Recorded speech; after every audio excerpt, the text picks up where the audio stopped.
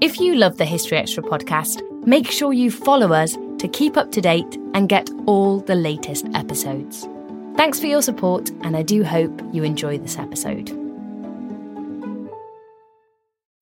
When you need mealtime inspiration, it's worth shopping Kroger, where you'll find over 30,000 mouth-watering choices that excite your inner foodie. And no matter what tasty choice you make, you'll enjoy our everyday low prices, plus extra ways to save, like digital coupons worth over $600 each week. You can also save up to $1 off per gallon at the pump with fuel points. More savings and more inspiring flavors make shopping Kroger worth it every time. Kroger, fresh for everyone. Fuel restrictions apply. British summertime is finally here, and we want you to make the most of it by getting to know more of the history you love with a subscription to BBC History magazine. Subscribe this summer and get 6 issues for just £24.99, saving 30% on the shop price. Plus, when you sign up, you will also receive a book of your choice from Russia, Revolution and Civil War, 1917 to 1921, by Anthony Beevor, In Search of the Dark Ages by Michael Wood, signed edition, or In Search of Mary Seacole, The Making of a Cultural Icon by Helen Rappaport, signed edition. To take advantage of this offer and for more information, visit www.buysubscriptions.com/Summer Reads 2022. Offer ends on the 5th of August 2022. Offer only available to UK residents. Please visit website for terms and conditions.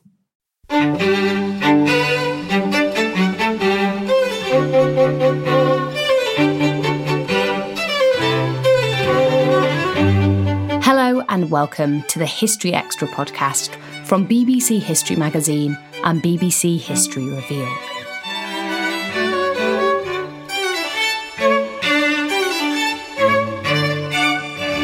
I'm Ellie Cawthorne.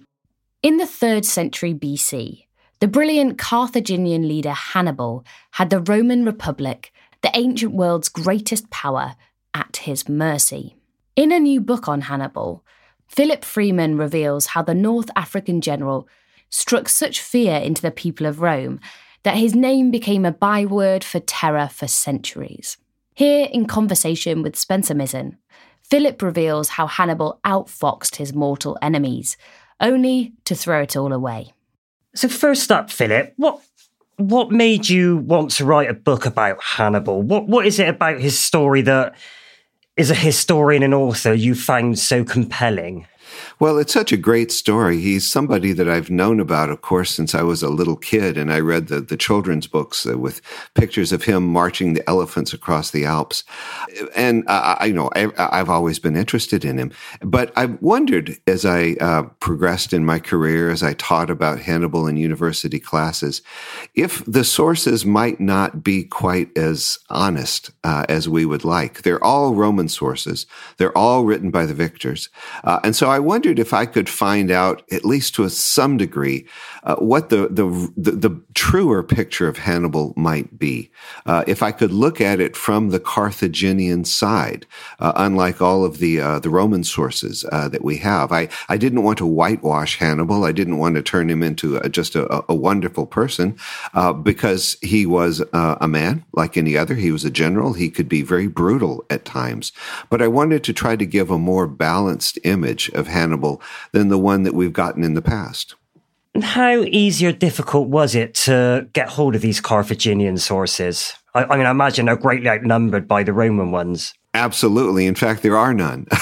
all we have, well, that's not quite true. All we have of Carthaginian sources are the ones embedded in Roman sources. So if we have the Roman historian Livy say, every now and then, I read about this Carthaginian source that said this, or at least infer that Livy is getting it from a Carthaginian source. That's the best way to do it. It's a very imperfect system, to try to uncover the Carthaginian sources.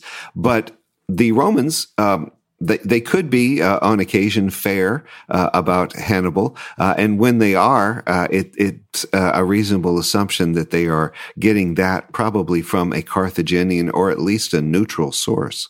You begin your book by telling the story of how Hannibal's father took him to the great temple of Baal Hamon, who's chief god of Carthage, and made him vow his eternal hatred of Rome. Now, can you tell us why, even before Hannibal's rise to power in the late 3rd century BC, Rome and Carthage were such bitter foes? Sure. Rome is, of course, in central Italy. Carthage is in northern Africa. They're not all that far away from each other. At the beginning, about 500 BC or so, they were actually allies.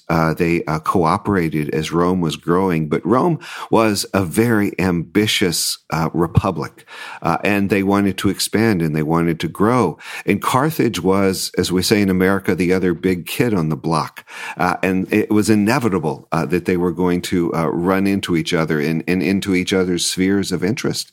And so as the centuries passed, the Romans and the Carthaginians came into conflict, especially in Sicily.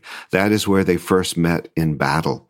And they fought, and it was bitter, and the Romans were unrelenting, and the Carthaginians ended up losing that war. The First Punic War is what we call it in retrospect. And they lost that war. And so Hannibal's father, Hamilcar, was one of the generals at the end of that war. He felt that the Carthaginians, the Senate was not supportive, that they maybe could have done better, maybe even have won that war. And so when he had to withdraw his troops from Sicily, when Carthage had to pay a great fine for the war, Hamilcar was just bitter. And so Hannibal, his son, grew up hearing about how awful Rome was, and about the humiliation of losing the First Punic War. So he grew up hearing from his father, we've got to strike back at Rome. We've got to get back at Rome. And so that's why we get the story of Hannibal in the temple in Carthage with his father vowing eternal hatred of Rome. And it's a story told in Roman sources, but I kind of believe it's true. I kind of think it's a likely it happened pretty much like that. So Rome would have loomed large in Hannibal's imagination. Is a young adult then, basically? Oh, absolutely. He knew about Rome. He heard about Rome. There were people who had fled from Rome, who were exiles or allies of Rome, that came to Carthage, that came to his father's camp in Spain. So he knew a lot about Rome. He worked with veterans who had fought against Rome, and so he was a great student of Rome. So at what point in Hannibal's life did it become clear that there was something special about him, that he was destined for great things? Well, when he was 9 years old, he went to Spain with his father, and his father conquered most of southern and eastern Spain, and Hannibal was with him all the time. Hannibal studied mathematics and Greek and literature and all of that, but he also studied war, and he studied war firsthand with his father and his generals. And it became clear to them as he was a young man, as he was a teenager, that there was something special. He wasn't just the commander's son. He was an extraordinary talent in warfare. He had tremendous endurance. He became known as somebody who would who didn't put on airs at all, who would wrap himself in a blanket and sleep on the front lines with the men. He didn't treat himself as anything special. He suffered. If the men were hungry, he was hungry.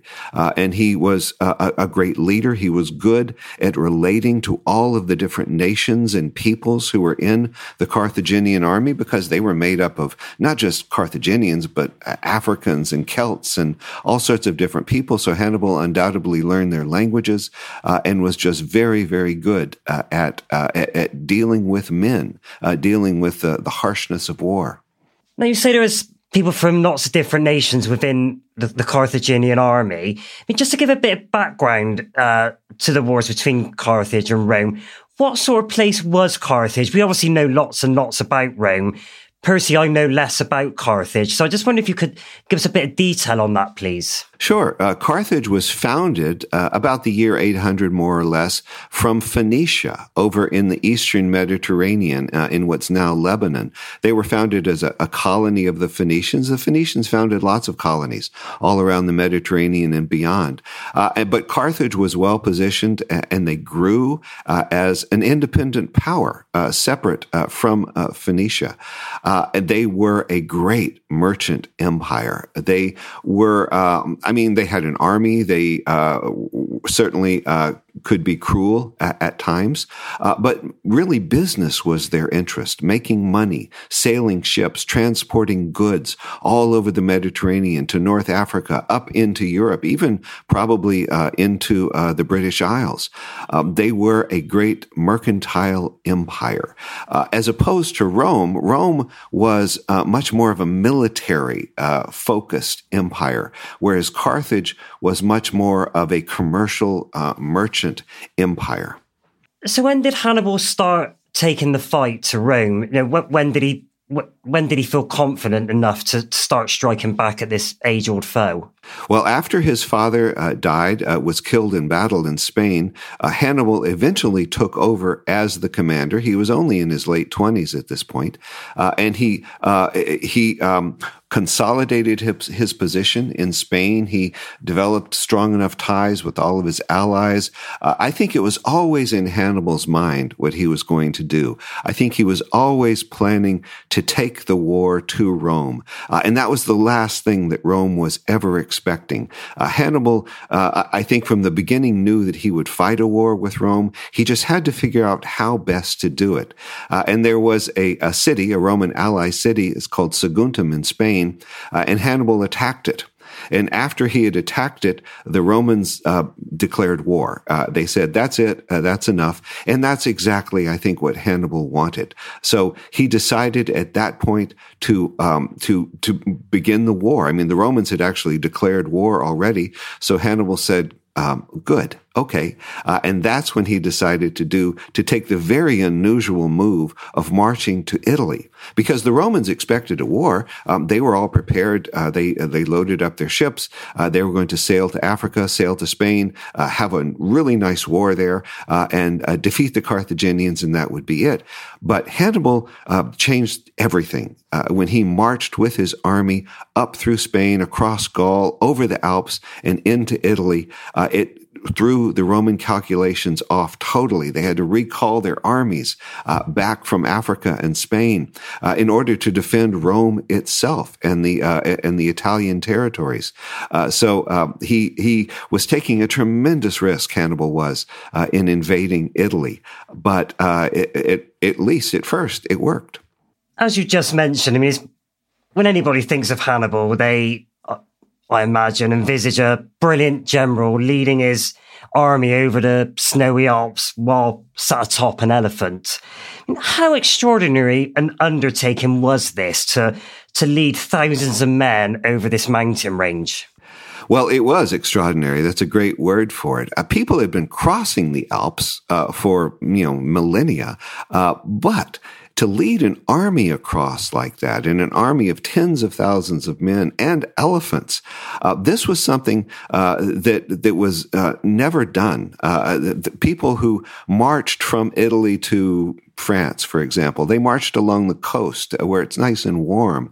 Hannibal, that path was too well defended. So Hannibal marched across the Alps with an army which was really not done again until the time of Napoleon. And so it was an extraordinary thing to do. He lost a lot of men doing it. It was a very risky thing to do. He lost a lot of elephants as well. But I think it was psychological warfare as much as anything. Hannibal, the Romans felt very secure sitting in Italy behind, protected by the Alps, and Hannibal marched right over their walls, so to speak, and came down into the plain of the Po River, and they were not expecting this at all. Still to come on the History Extra podcast. Oh, he was the ultimate bad guy, the boogeyman, the one that mothers would threaten their children with at night. If they weren't good, that Hannibal would come and get them.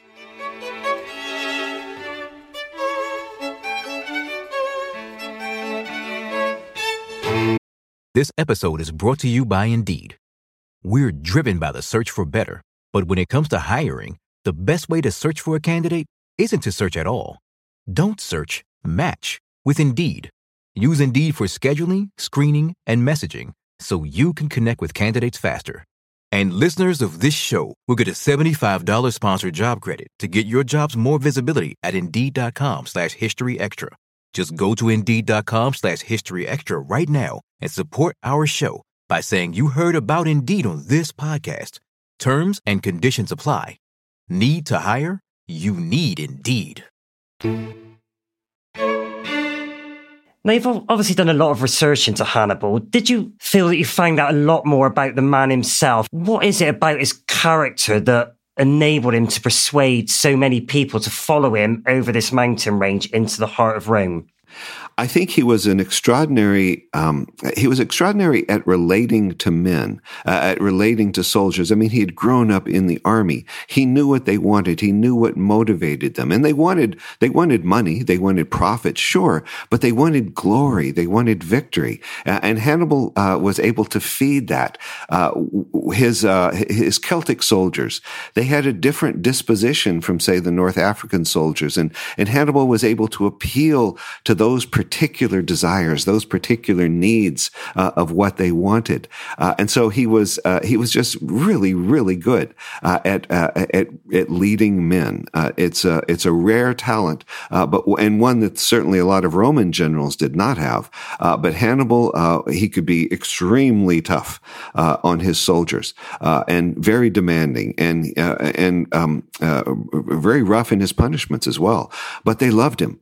They loved him because they trusted him, and he led them to victory again and again. So you say he led them to victory. Can you kind of explain what happened next once he crossed the Alps? What course did the war take then? Well, he came down into the very warm plains of the Po River, where there was a lot of food, and so he began to build up his allies. Italy at this time in the 3rd century BC was not all Roman by any means, and it wasn't for centuries. The northern part of it was Celtic, a Celtic area that had just recently been conquered by Rome and was barely held by Rome. So Hannibal went in there and he started winning over Celtic allies, tribe by tribe, to fight with him because he needed them. He had lost a lot of men marching across the Alps. And so the Celts were more than ready to follow somebody who would lead them into victory. And so Hannibal goes down to the Po River and he has his first great battle against the Romans, against a man named Scipio. Not the Scipio who would eventually beat him, that was his son, but the elder Scipio. He has a great battle. Hannibal, we have to remember, in every battle that he fought was outnumbered. The Romans always had more men. So Hannibal always had to use his brain. He always had to use strategy in a way that the Romans didn't. The Romans were very good fighters. We should never discount that. But Hannibal was able to, he had a technique that he used multiple times that the Romans never really seemed to catch on to, he had his lesser number of men, and he would he would attack the Romans right in the middle and then fall back as if he was being beaten. And the Romans would say, "Yay, we're beating Hannibal," and they would push forward. And at the same time, Hannibal would send his troops around the sides and envelop the Romans. This was his standard technique in order to beat the Romans, and it worked almost every time against the Romans. He was able to do this in northern Italy, and then in other battles as he moved south down the peninsula over the next few years. Now, of course, your book is about Hannibal, but obviously Rome plays an enormous role within this story. So let's talk about Rome for a little bit. I mean, what impact did his invasion have on the Roman psyche? Well, they were terrified.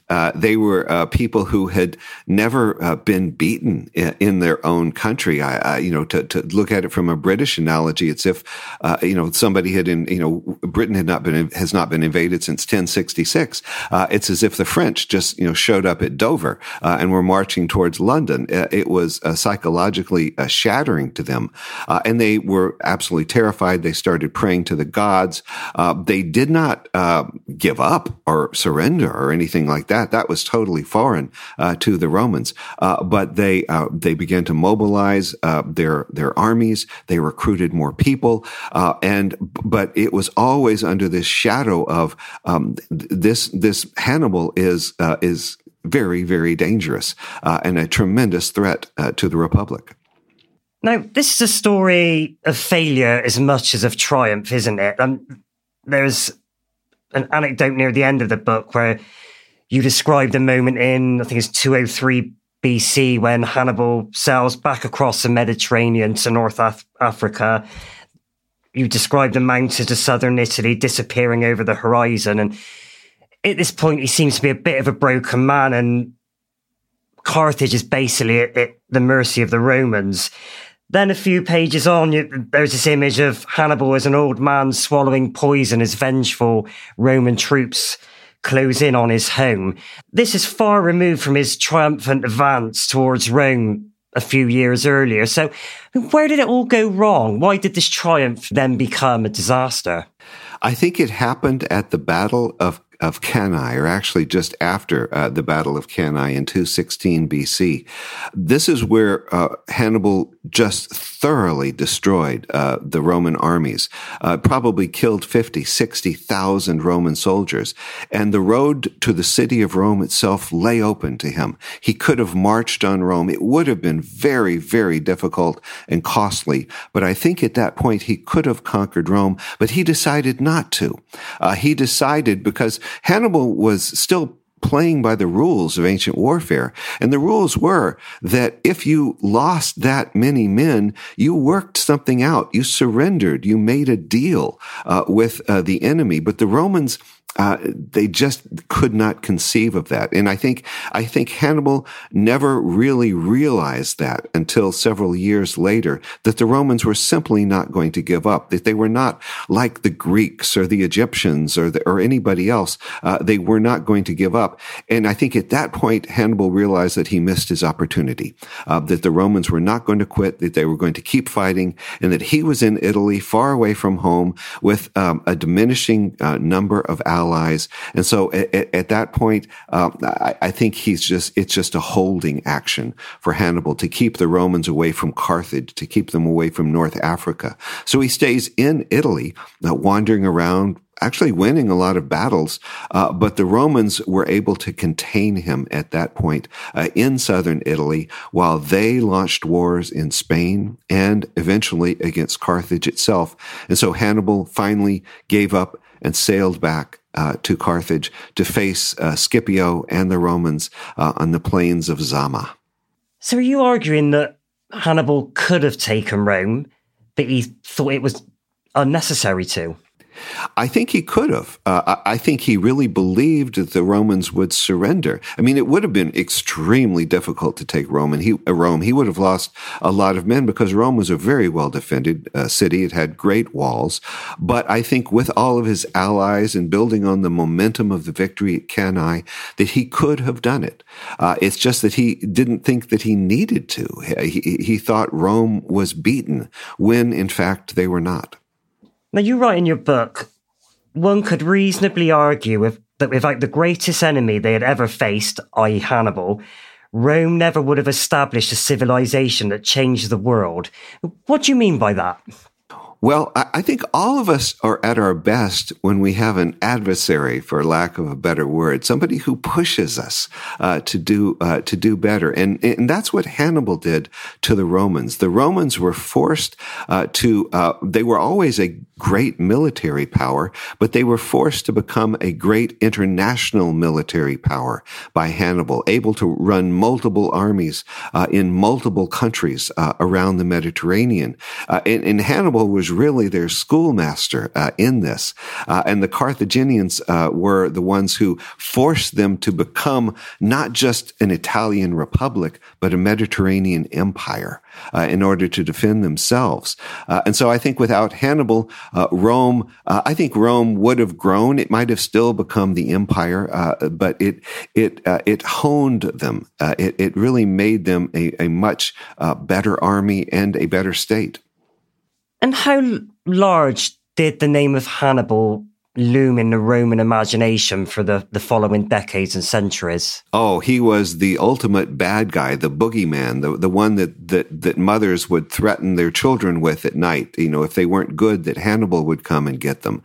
He was never forgotten, and there was always a sneaking admiration for him. As much as the Romans, said he was a barbarian and was incredibly cruel and all of this, they always admired him. He was the great foe, and really, in some ways, the last great foe that they faced until the Germanic invasions in the about 400 A.D.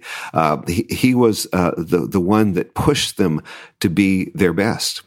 You describe how vengeful Roman troops razed Carthage in 146 BC, long after it presented any real threat to their supremacy, and that the Romans even went to the lengths of asking priests to curse the ruins of Carthage after they'd utterly destroyed it. Was it because of their fear of Hannibal? Is it that led them to go to such extreme measures? I think so, because they had bounced back from the defeat at the First Punic War to become an even greater threat. So they're defeated in the Second Punic War. Who's to say they couldn't, bounce back again and become another threat? And so the Romans, in the Roman Senate, they would say "Carthago delenda est," a great phrase from first year Latin. Carthage must be destroyed. And I think it really was a fear ultimately of Hannibal and the determination of Hannibal that led them to obliterate, not just conquer Carthage, but obliterate it. How did things end for Hannibal himself? I mean, there's the anecdote in the book where there's a Roman soldiers closing on him and he drinks poison. I mean, do we think that is how it ended for him? Yeah, I think that is how it ended, but that took several decades later. After Hannibal went back to Africa, he faced Scipio Africanus in the plains of Zama. He was beaten there, but when he was beaten, it was a really interesting reaction. Some of the Carthaginians wanted to keep fighting, and Hannibal said, no, it is enough. Rome has won. If we keep fighting, they are going to destroy us. So he was able to, at least by several decades of survival for Carthage. Hannibal actually became president, if you will, of Carthage for a while. He counseled working with Rome, but Rome just he had enemies in Rome that just would not let him go. They could not stand the fact that that Hannibal was sitting in Carthage in charge, and so they drove him out of Carthage. They drove him to the east. He wanders around for years, trying to be useful, going over to the Greek king Antiochus and others, until he finally ends up in Asia Minor, up in Turkey, and the Romans are coming after him. He's an old, broken man, but he refuses to give up. He refuses to surrender because he knows if he surrenders, they are going to take him back to Rome. They're going to march him in a triumphal parade and humiliate him. So he says no, and he takes poison, and he kills himself to deny the Romans that prize. This is obviously a book of history that you've written, but it also contains a big what if at the end, doesn't it?